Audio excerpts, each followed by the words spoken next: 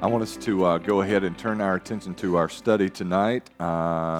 This could be one of those nights when the preacher gets long-winded, so we'll go ahead and look there, and maybe we'll have enough time to get it all in. Sound good? 2 Corinthians, and we'll begin in chapter number 1. 2 Corinthians. Last week we looked together at 1 Corinthians. This is the second of Paul's letters to the church at Corinth. We talked about what a mixed-up mess the church at Corinth was, and we'll deal with that in a little more detail maybe tonight at a point or two along the way. But here Paul is writing a second letter to a church that's really out of sorts.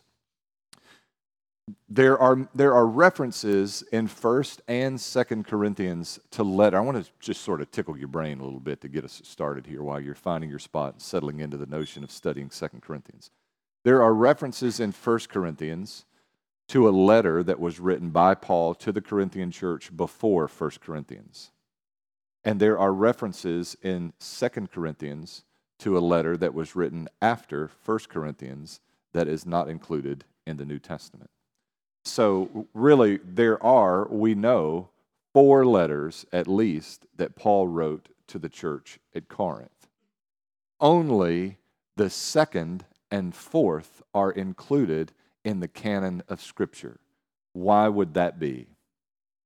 If the same apostle is writing to the same church, why is it that we would only have what we know as 1st and 2nd Corinthians and not 1st Corinthians, 2nd Corinthians, 3rd Corinthians, and 4th Corinthians?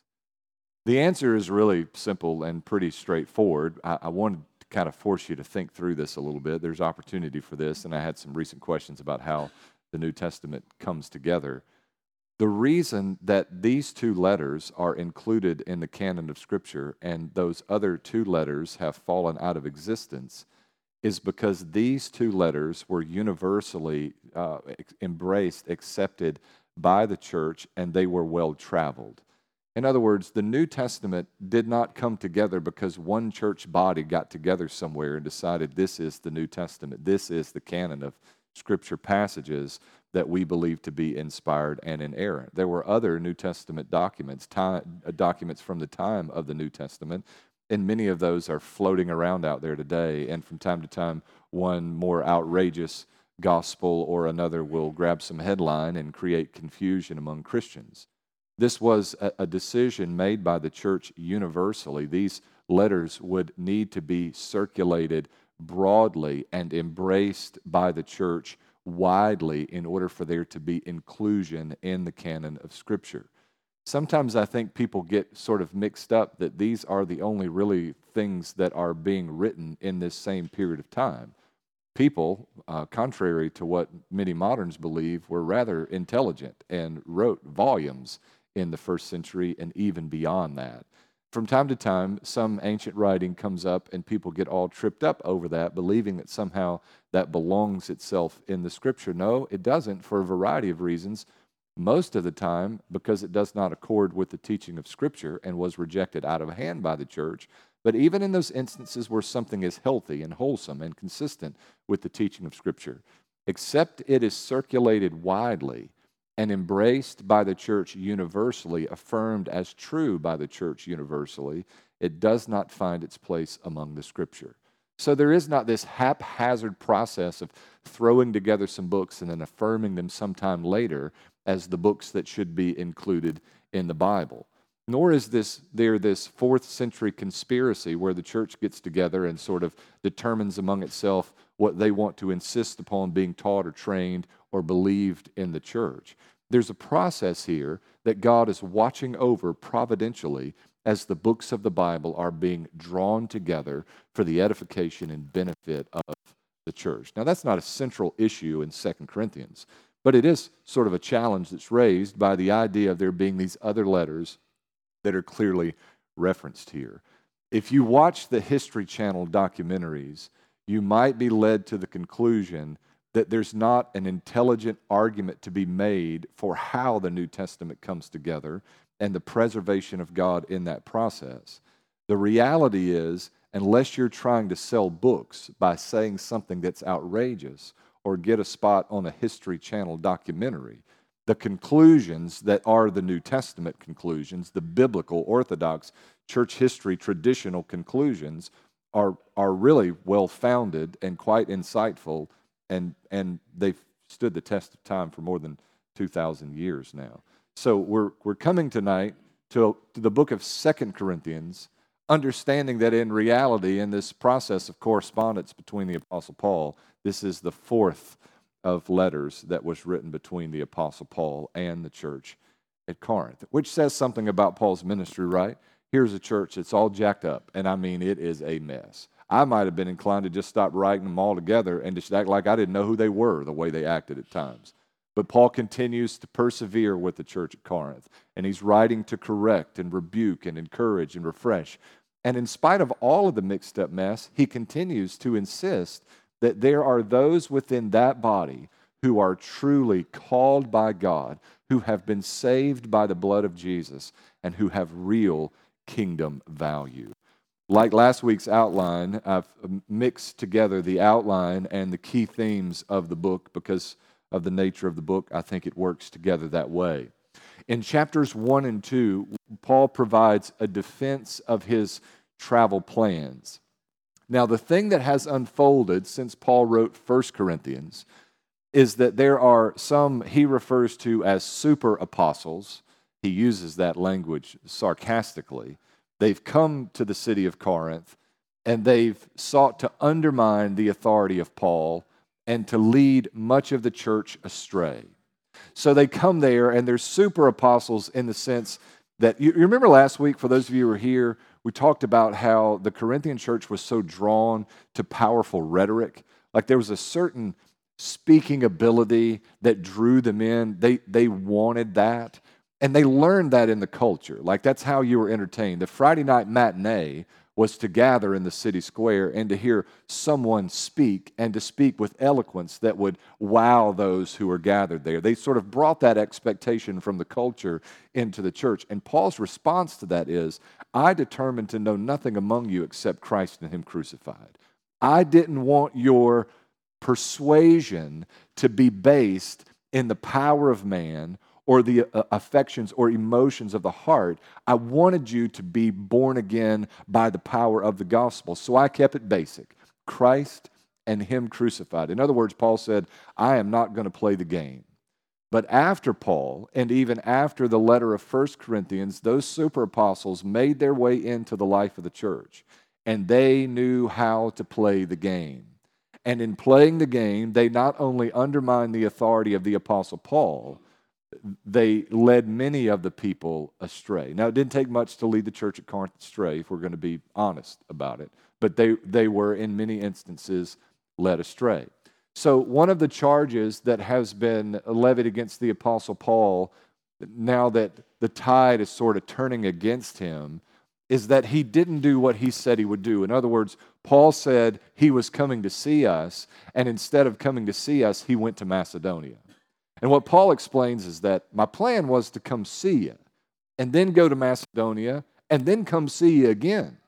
But given the way things are between us at this particular moment in our history together, I thought it best to just go on to Macedonia in the hopes that there might be some repair in our relationship so that my visit to you would not be sorrowful but joyful. And this is what he's defending and describing in chapter 1. Look to verse number 12. Paul says, this is our confidence. The testimony of our conscience is what we have is that we have conducted ourselves in the world, and especially toward you, with God-given sincerity and purity, not by fleshly wisdom, but by God's grace. This is the first indication in 2 Corinthians that Paul is going to be defending himself at length in 2 Corinthians. And if you've read the book before, you know that a great deal of 2 Corinthians is Paul defending his character before the people. Look down to verse number 23. Paul says, I call on God as a witness on my life that it was to spare you that I didn't come to Corinth. I don't mean that we have control of your faith, but we are workers with you for your joy, because you stand by faith. In fact, I made up my mind about this. I would not come to you on another painful visit, For if I cause you pain, then who will cheer me other than the one being hurt by me? I wrote this very thing so that when I came, I wouldn't have pain from those who ought to give me joy, because I'm confident about all of you that my joy will also be yours. For I wrote to you with many tears, out of an extremely troubled and anguished heart, not that you should be hurt, but that you should know the abundant love I have for you. So Paul says, I just didn't want to come because I didn't want this to be a mess. And there's wisdom dripping from this passage. If you know there's going to be an explosion between you and a brother, unless you let this thing sort of simmer down, there's no cowardice. There's nothing wrong with just withdrawing from that and letting cool heads prevail, right? Sometimes we get really spiritual about the confrontation of sin in ways that aren't in actuality spiritual at all. Especially, I think I've learned this lesson. I think this is a good biblical lesson. In the South, because we are often so prideful, if we will just give people some space and opportunity to figure some things out, often they will, and we prevent the need to be confrontational about a certain issue. And I'm not saying we should be cowardly, we should fail to call a spade a spade. I'm not suggesting any of that. But if you'll give people a wide berth in grace, often the Lord is at work in their life, and some of the spit and venom that you see in them is they're wrestling against the Spirit, God convicting and doing the work Himself in their life. Sometimes it's a good thing to just give people a double portion of grace and just a little space. From time to time, I'll run into someone who will say, don't let the sun go down on your wrath. And they take that to be an insistence that in the moment, we must address this issue. I've counseled with husbands and wives who come staggering in the day after, having been up all night, arguing over the same issue because the Bible says, don't let the sun go down on your wrath. That is not what that passage means. The passage means don't be angry with someone or one another for a long time. But sometimes the most spiritual thing you can do is go to sleep. Eat a meal, go to sleep, get some exercise, be in a better frame of mind so that you can come back to this issue at a later date. This is precisely what the Apostle Paul is doing. This is a bad season in the history of the church at Corinth. And it's grieved Paul. His heart hurts. By the way, that's the posture we take toward brothers and sisters who are indulging in sin. It's not anger, it's pain, it's grief, it's sorrow, it's sadness that they've begun to make a series of decisions that can only end in disaster for them. Paul begins the letter by defending his approach to travel, namely that he would refrain from coming there.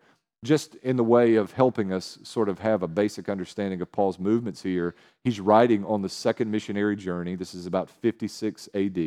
He was in Ephesus when he wrote the first letter.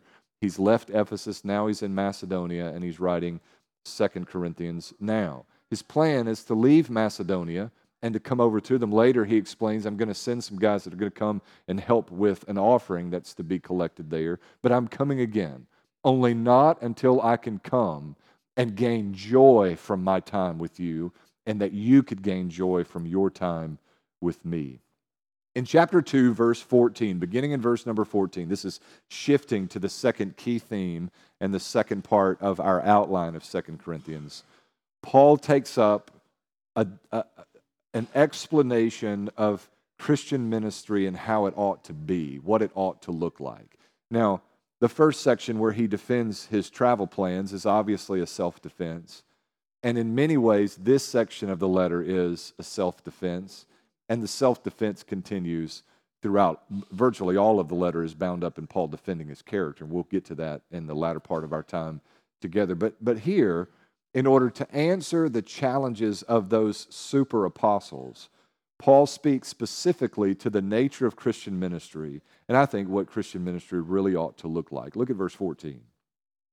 But thanks be to God, who always puts us on display in Christ, and through us spreads the aroma of the knowledge of Him in every place. For to God we are the fragrance of Christ among those who are being saved and among those who are perishing.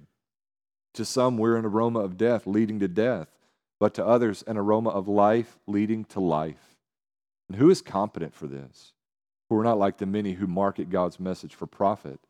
On the contrary, we speak with sincerity in Christ as from God and before God. The Christian minister is to bear the fragrance of Christ wherever he goes, to impact the environment he steps into by virtue of the fact that Jesus lives in his heart and is dripping from his lips. Paul says our ministry is about sincerity. We have been, in essence, filled with the Holy Spirit, and our life's ambition, our heart's desire is to share the message of the gospel everywhere we go in absolute sincerity and in truth, not as others who market the gospel for personal gain. That is not our agenda. In fact, the Corinthian church would have known full well this was not Paul's agenda. He worked for his living. He was a bivocational apostle while in the city of Corinth, fearful that any expectation of any compensation from the church, given their fragile state spiritually, would compromise their ability or their willingness to hear him well when it came to matters of the gospel. The Christian minister is to bear the fragrance of Christ wherever he or she goes. Look to chapter 3 and verse 1. Paul asks, are we beginning to commend ourselves again? Or do we need, like some, letters of recommendation to you or from you? You yourselves are our letter, written on our hearts, recognized and read by everyone.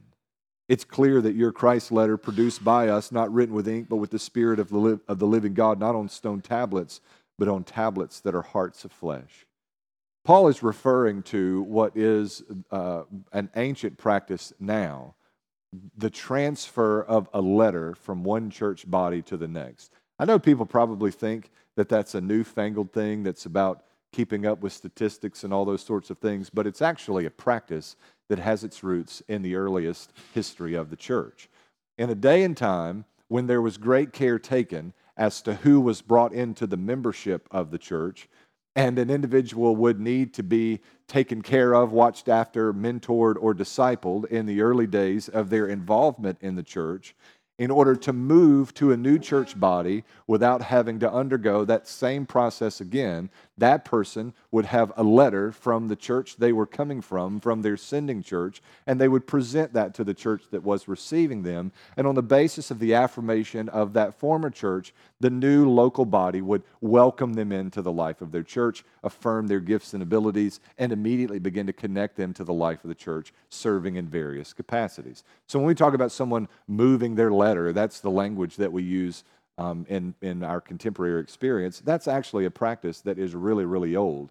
It fell by the wayside for a long time. Historically, it was revived as the United States of America was being settled. When America was moving from the east, especially into the west, it became really important to carry with you a letter from the church that was once your home church so that you could provide evidence, affirmation from your sending church that you were indeed a Christian and living a life consistent with the doctrines of that particular church. So historically, this has been a part of the life of the church. Paul says, are we now commending ourselves again? He's asking this rhetorically, but the answer is, well, you really shouldn't have to, Paul, because it's foolish.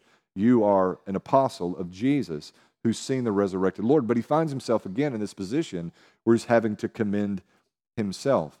They shouldn't need letters of recommendation, and the reason they shouldn't need letters of recommendation is because of the life that they had lived before the church. He had been with the church at Corinth. Paul spent 18 months, a full year and a half in the city of Corinth.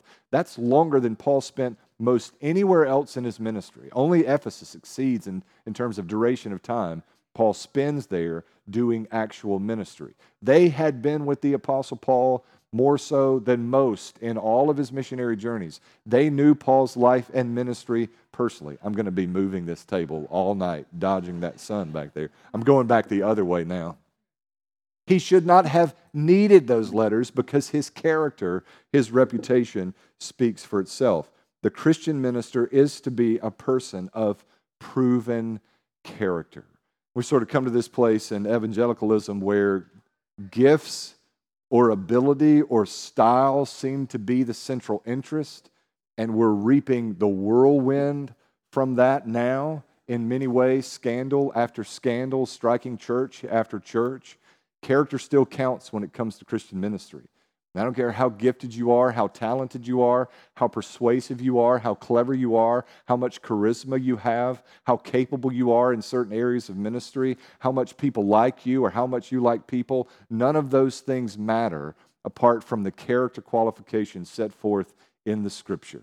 In fact, if you look at what the Bible says with regards to the qualifications for service in an official office of the church, find is that the overwhelming majority, more than 90% of what is listed there, is not about doctrine or theology or even gifting. It's about the character of the individual assigned to the office. Character still counts. And Paul is saying, I don't need letters of recommendation. You are my letter of recommendation. I lived among you. You have observed our manner of ministry. Look down to verse number 4. Paul says, we have this kind of confidence toward God through Christ. It's not that we are competent or sufficient in ourselves to consider anything as coming from ourselves, but our competence or sufficiency is from God. The Christian minister understands that his competency, or the traditional translation, his sufficiency is not his own. And this is, by the way, the reason character matters. Because our competency is not about our giftedness, it's not about our natural ability, it's about the willingness of God to work and move by the power of His Spirit through the man assigned to the task. That's really what it's all about. We said, I think last week, the goal of the sermon is not that people would leave and say, man, what a sermon, but that people would leave and say, man, what a Savior. That's where the focus ought to be. There's a shift in an unhealthy direction often in many churches, and we need to guard against that in our hearts. And I need to guard against that as a pastor, that I'm not sort of enamored with style and presentation and those kinds of things, because at the end of the day, the substance is what matters, and the substance is the gospel of Jesus Christ. Character matters because God is pleased to abide within and among the holiness of His people. And if there is not a commitment to holiness in the minister assigned to the task of preaching the gospel, there should be no expectation that God would move mightily within that individual instrument. Now, there are times when God hits a straight lick with a crooked stick. There are times when that happens. But there ought to be the constant pursuit of righteousness in all of our ways as ministers of the gospel.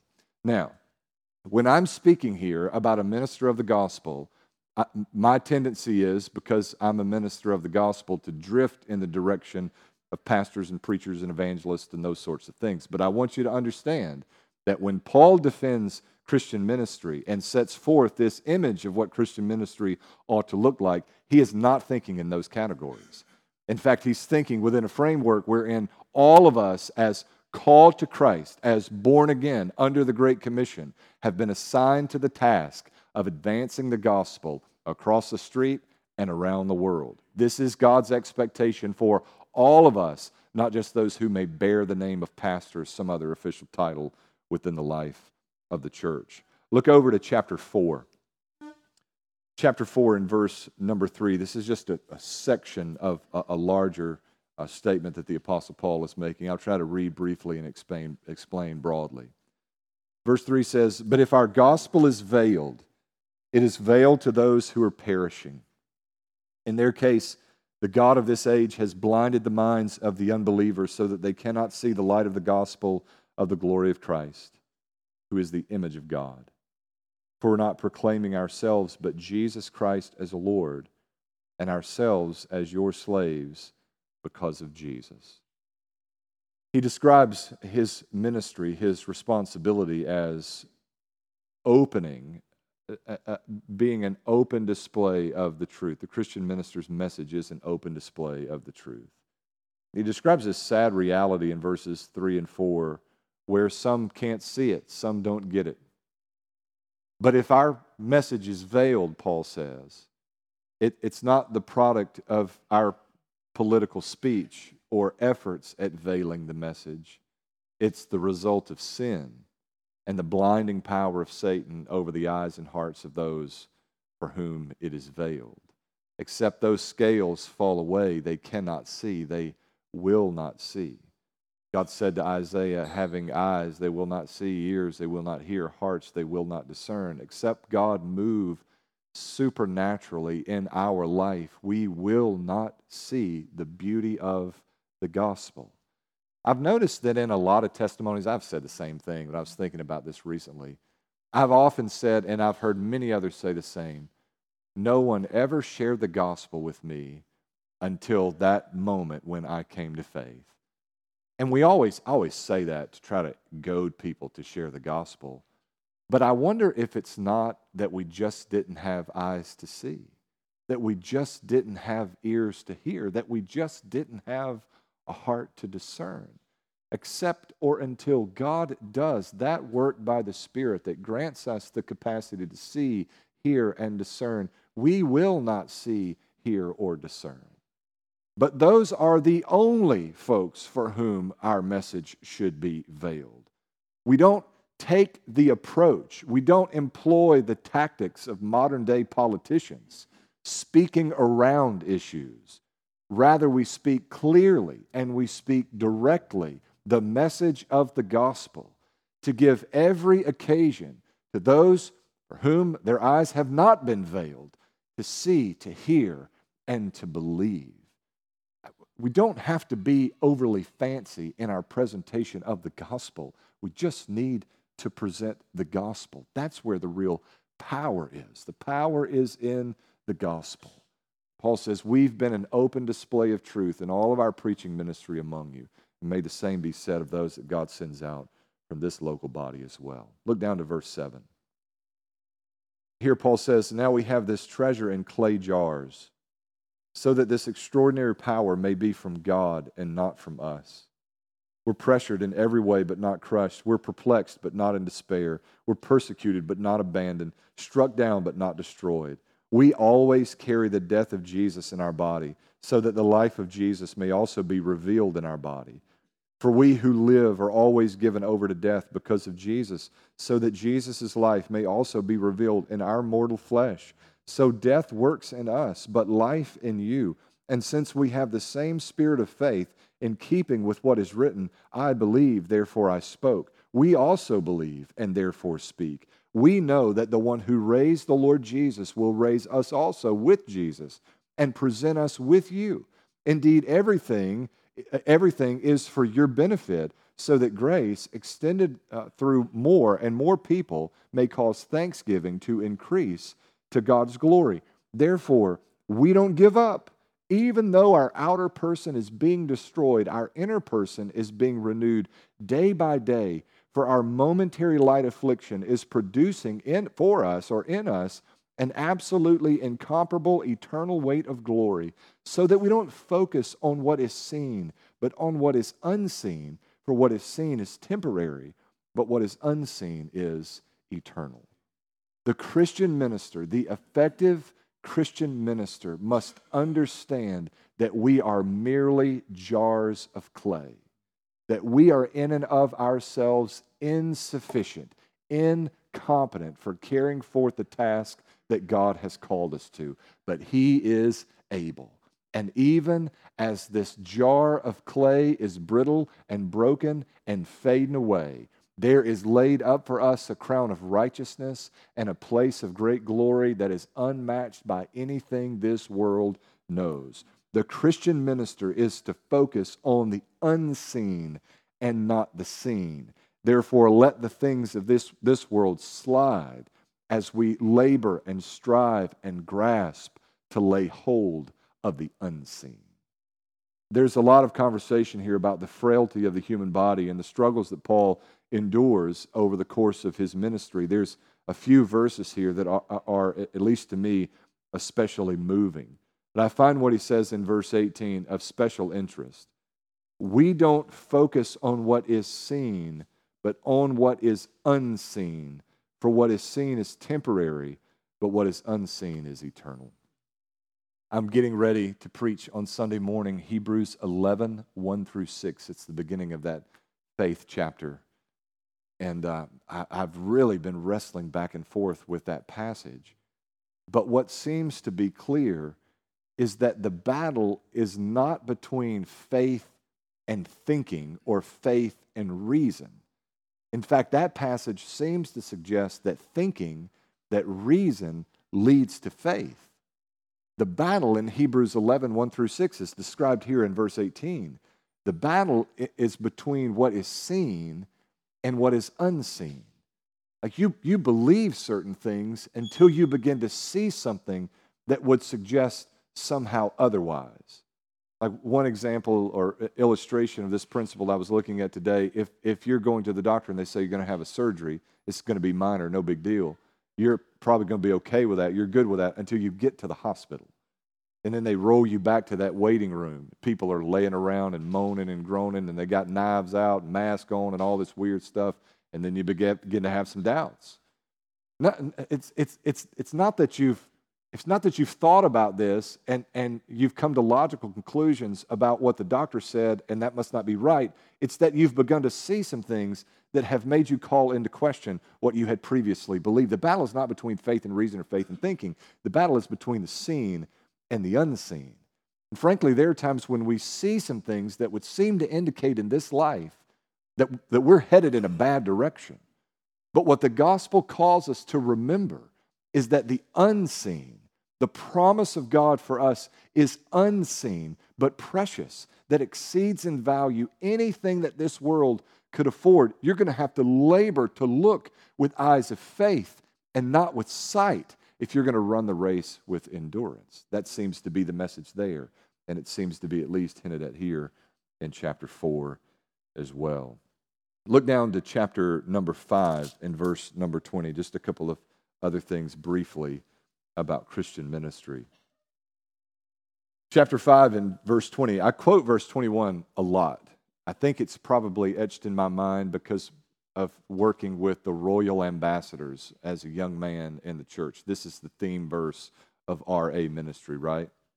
Therefore, we are ambassadors for Christ, certain that God is appealing through us.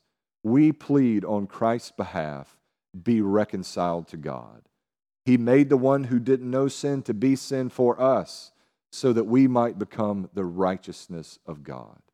The Christian minister is a representative of or ambassador of Christ, as if Christ were pleading through us, be reconciled to God. That's our message to the world. Be reconciled to God. Not in a forceful way, not spoken as an imperative, but spoken as a plea, as though we were begging with them that they would be reconciled to God. Not with a scowl on our face, but with a tear in our eye. Be reconciled to God. Come to faith in Christ before it is eternally too late. Come to faith in Christ. Every Christian minister, regardless of stripe, gift, style, approach, location, is a representative of Jesus.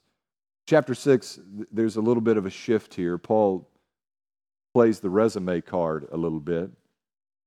He says in verse 3, we give no opportunity for stumbling to anyone so that the ministry will not be blamed. There's a sense in which Paul is motivated to righteousness in his personal life to take extra precautions and great pains that he would do nothing personally, and those within his party would do nothing personally that would invalidate or cause their ministry to lose credibility, not because Paul is interested in his credibility or standing with the people, but because he is concerned that his loss of credibility might mean loss of credibility with regards to the gospel. And then he speaks of all of the hardships that he's faced. The point here is that the Christian minister must be above reproach. We talked last week about this matter of the medium is the message. People interpret our message, our gospel message, through the filter of our life. What they see in us becomes the prism through which they hear the things that we say. They're interpreting our sermon on the basis of the way we live our life. So that if we say repent and believe, but if we are unrepentant and unbelieving in parts of our life, they can only come to the conclusion well, this is just sort of this ambivalent kind of thing. We're just kind of between two positions, not really serious about any of this, but we want to affirm this enough that we receive all of the benefits of this, but let's don't be too crazy here, right? Here Paul says, I've taken great pains to see to it that I would do nothing that would invalidate or in some way trifle with how people hear or understand the message of the gospel. And he just runs this laundry list of difficulties that he's faced in verse 4. But as God's minister, we commend ourselves in everything by great endurance, by affliction, by hardship, by difficulties, by beatings, by imprisonments, by riots, by labors, by sleepless nights, by times of hunger, by purity, by knowledge, by patience, by kindness, by the Holy Spirit, by sincere love, by the message of truth, by the power of God, through weapons of righteousness on the right hand and the left, through glory and dishonor, through slander and good report, as deceivers yet true, as unknown yet recognized, as dying in look we live, as being disciplined yet not killed, as grieving yet always rejoicing, as poor yet enriching many, as having nothing yet possessing everything. We have spoken openly to you, Corinthians. Our heart has been opened wide. You are not limited by us, but you are limited by your own affections. This is one of those moments in 2 Corinthians where Paul says, I don't have anything to prove. I was having a conversation with a member out over dinner, and there was accusation made within their circle of friends and family.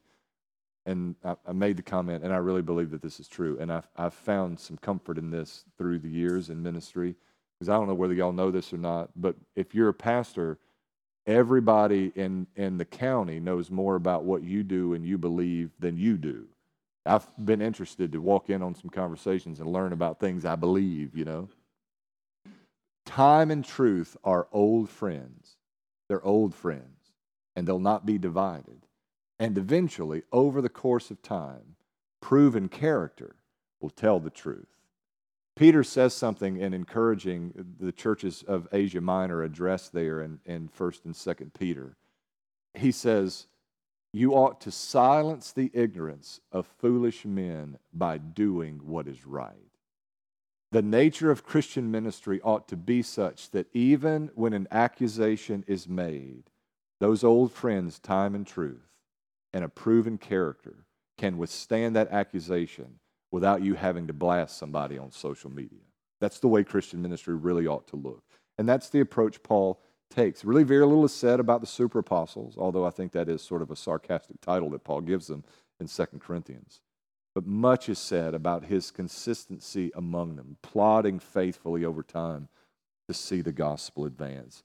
There's one last section in 2 Corinthians I want us to take a few minutes to look at. It's the third section in your outline, and it's the section of 2 Corinthians that deals with Christian stewardship and that collection that Paul is receiving for the churches of Judea and Jerusalem. Chapters 8 and 9 are focused on these issues. There are some really helpful practical insights here with regards to Christian stewardship. Look to chapter 8 and verse 1. Paul says, we want you to know, brothers, about the grace of God granted to the churches of Macedonia. During a severe testing by affliction, their abundance of joy and their deep poverty overflowed into the wealth of their generosity. In other words, the churches of Macedonia have really, they've really helped me.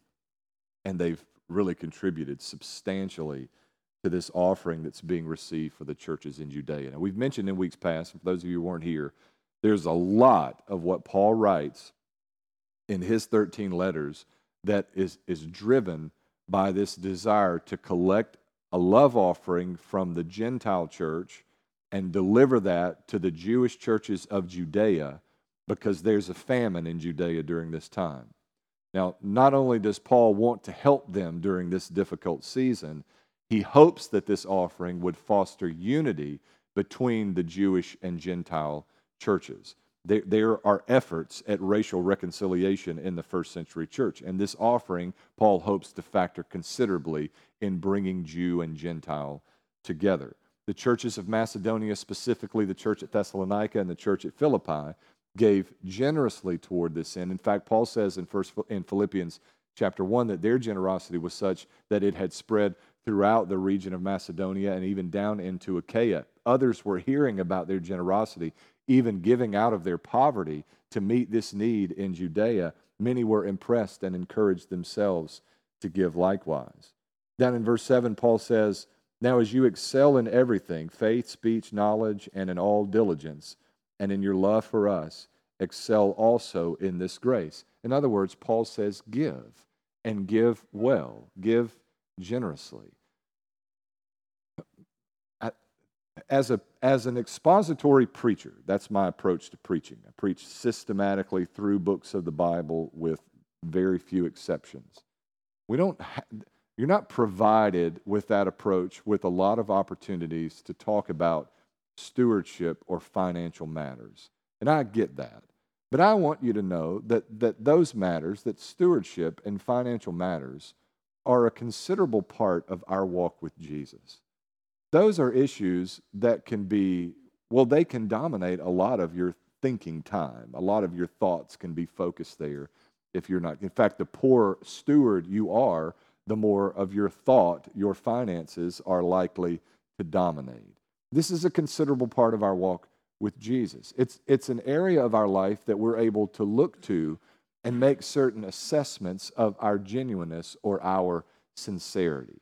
You really care about the things that you resource well. As a church body, this is true of us. You care about what you resource, not what you say you care about, but what you do care about, what you resource well. As an individual, you really care about what you are interested in, where your concern lies, is reflected in the way you utilize the financial resources that God entrusts to you. And it might be a sobering thing to take a fresh look at that and to evaluate where your real interests are. Because Jesus says that where your treasure is, there your heart will be also. That's not just true in a heavenly sense, in that we're making an eternal investment and our heart is following after that investment, that treasure. It's also true in a practical sense. Where you put your time and your talent and your treasure, your heart will soon follow after. That principle works itself out in an abundance of different ways. It works itself out in relationships, husbands and wives, and friendships, and giving, and stewardship in general. Where your treasure is, there your heart will be also. We ought to determine together as a people, because it is so characteristic of Christian folk, that we would give and that we would give well. This is dealt with in helpful ways, I think, in chapters 8 and 9 of 2 Corinthians. Look down to verse number 8. "I'm not saying this as a command, rather by means of the diligence of others, I am testing the genuineness of your love." In other words, Paul says, you say you love the saints, put your money where your mouth is. In verse 9, he goes on, "For you know the grace of our Lord Jesus Christ, though he was rich, for your sake he became poor, so that by his poverty you might become rich." Down in verse 11, Paul continues, "But now finish the task as well, that just as there was eagerness to desire it, so there may also be eagerness to bring it to completion from what you have." Now, the background there is Paul has already sort of pitched the idea of giving to this Jerusalem collection, and there was an eagerness on their part to do just that. He's concerned now that given the way he has talked about their eagerness to give in Macedonia, if he sends brothers from Macedonia to pick up the offering and their generosity does not accord with what Paul has described, he would embarrass the church at Corinth. It's in the beginning. Now let's let there be some eagerness in the completion of this task that we've set our hand to do. Give well, give generously, give consistently, give lavishly. But let's make sure that we have all of our ducks in a row as the time and opportunity comes to be able to give in this way. In verse 15, Paul cites Exodus 16 and 18. And there's a helpful proverb here.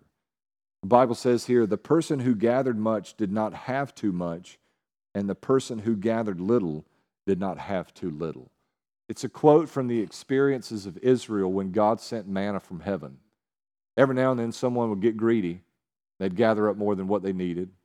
And every now and then someone else would get a little lazy. They'd gather a little less than what they needed. But somehow in God's economy, it all worked out. I don't know how to do math in God's economy, and neither do you, because God's economy doesn't always add up in earthly kinds of ways. For instance, 5 loaves and 2 fish don't feed 5,000, but in God's economy it does. You're going to have to learn, if you're going to be a good, cheerful, generous giver, to trust the economy of God. And again, I don't know how it always works out. I just know that it does.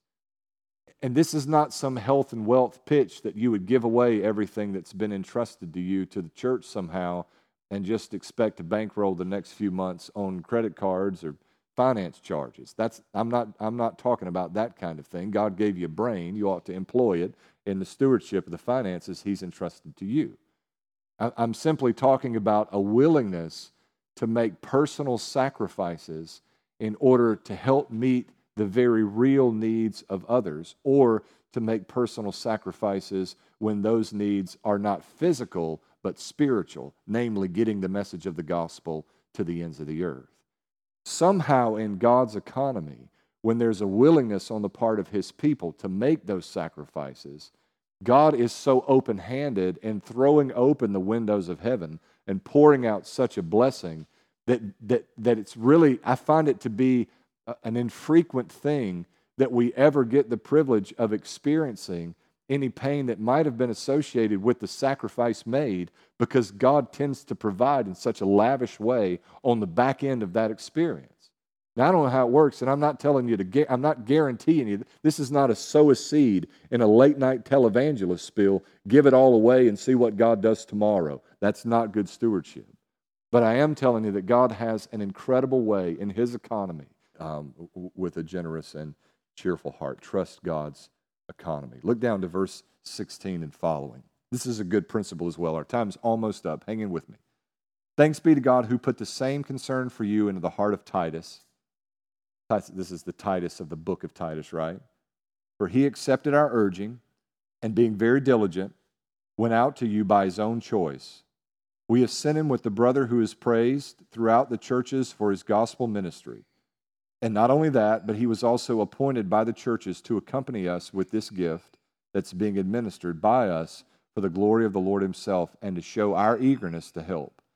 We're taking this precaution so that no one can criticize us about this large sum administered by us, for we're making provision for what is right, not only before the Lord. Here's what Paul is describing there. They have put into place measures for accountability with regards to how this gift is administered.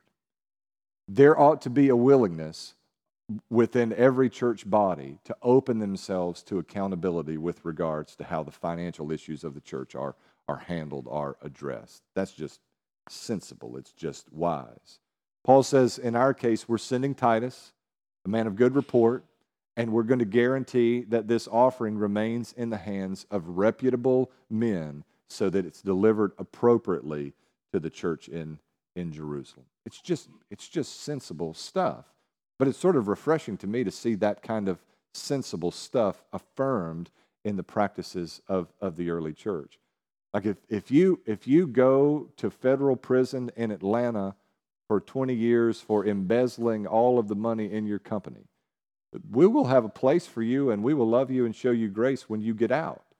We're just not going to put you in the finance department, right?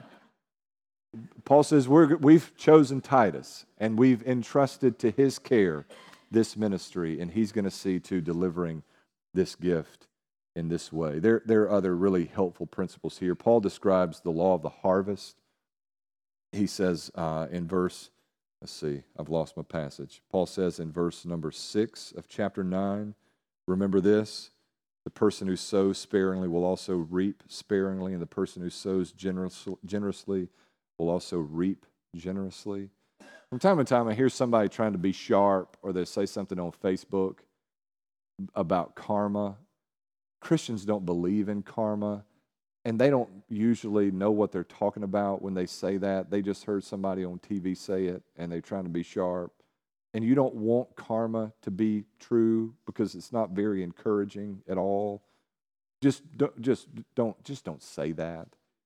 But they say it because they think they think that they're reflecting on something that they have observed. What they have observed is not what goes around comes around, which is really what karma is all about. What they have observed is the law of the harvest, that if you sow, you will reap. And as Paul describes it here, if you sow sparingly, you will reap sparingly. If you sow abundantly, you will reap abundantly. This is called the law of the harvest. That's what you're observing in your life experience, not karma, for heaven's sake. Don't say that to me, because we'll have to have a long conversation. And I feel compelled to answer all social media posts that include any reference to karma. We don't believe in that. But the law of the harvest is real. Put hand to plow, sow abundantly, and the promise of God is that we will reap in due time if we do not quit. One more principle with regards to Christian stewardship here in our passage. Look at verse 7. Each person should do as he has decided in his heart, not reluctantly or out of necessity, for God loves a cheerful giver. When you give with a glad heart. One of the best things about being a good steward or being a good manager of your financial life is the joy that you can then take in being able to give to God, and you can just daydream about the ways that God might multiply that gift and do something that really impacts a person's life or advances the kingdom through that gift given now with a cheerful heart, not begrudgingly or with this sort of nagging concern at how the next week's going to go. Can we make it until the next paycheck? And so many people live that way. But if you ever get that under control and begin to manage that, the joy, the gladness of heart that can come with entrusting into God's care what He has entrusted to us is a really thrilling, exciting thing. It ought to be a considerable part of our worship together.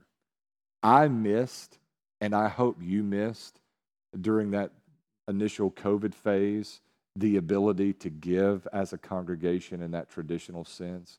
I know we don't have book, chapter, and verse to say you need those wooden plates and you need to pass them around at the end of the service or just before the preacher preaches. I know all that.